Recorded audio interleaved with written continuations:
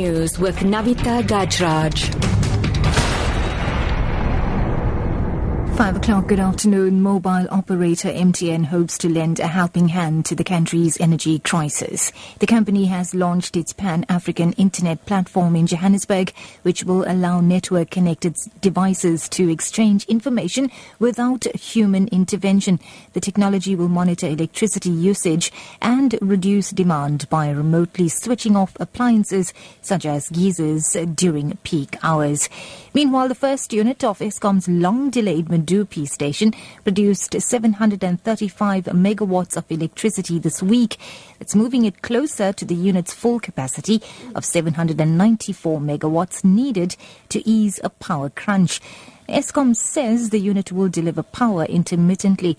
Medupi consists of 6 units, each producing about 794 megawatts for a total of 4,764 megawatts, or 12% of the utility's total generating capacity. The government has warned South Africans to nurture a culture of paying for services.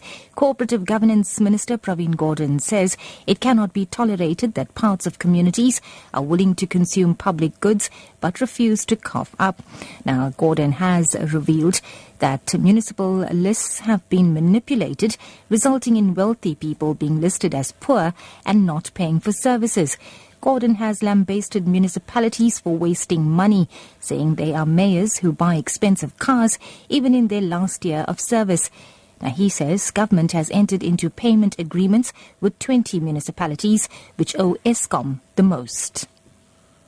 In other news now, President Jacob Zuma says the world knows South Africans are not xenophobic. He was responding to oral questions in the NCOP.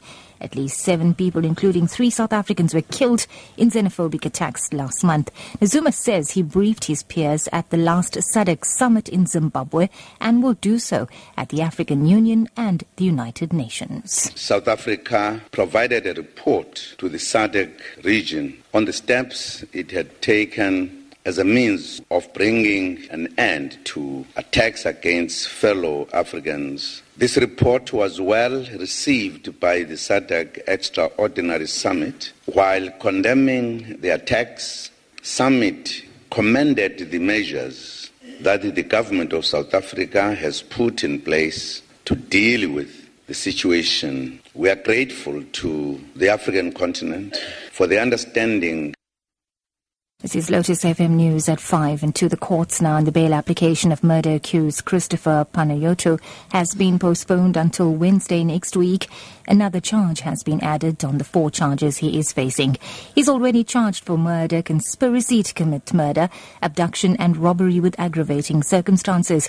He was arrested following the abduction of his wife Jade outside their townhouse complex on the 21st of April.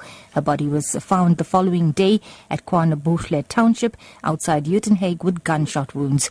2 other suspects have been arrested in connection with Jade's murder. Affidavits from parents and the legal representative supported his bail application. Veronica Fourie has the details. The case has been postponed to Wednesday, the 20th of May, for the state to react on the affidavits read in court today.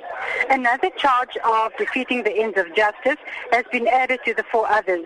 Pana-yio-tou's parents said in an affidavit that he is kind-hearted and that he could be in their custody should he get bail. His legal representative said he is no flight risk. Veronica Fourie in Port Elizabeth. And wrapping up, Human Rights Watch has called on the Indonesian military to immediately stop virginity tests for women seeking to join the military. It says that female recruits have complained that they had been obliged to undergo internal examinations. The Indonesian military has defended the tests, saying that they stop immoral women from entering the armed forces. That's your news at 5. Your top story this hour. Mobile operator MTN hopes to lend a helping hand to the country's energy crisis.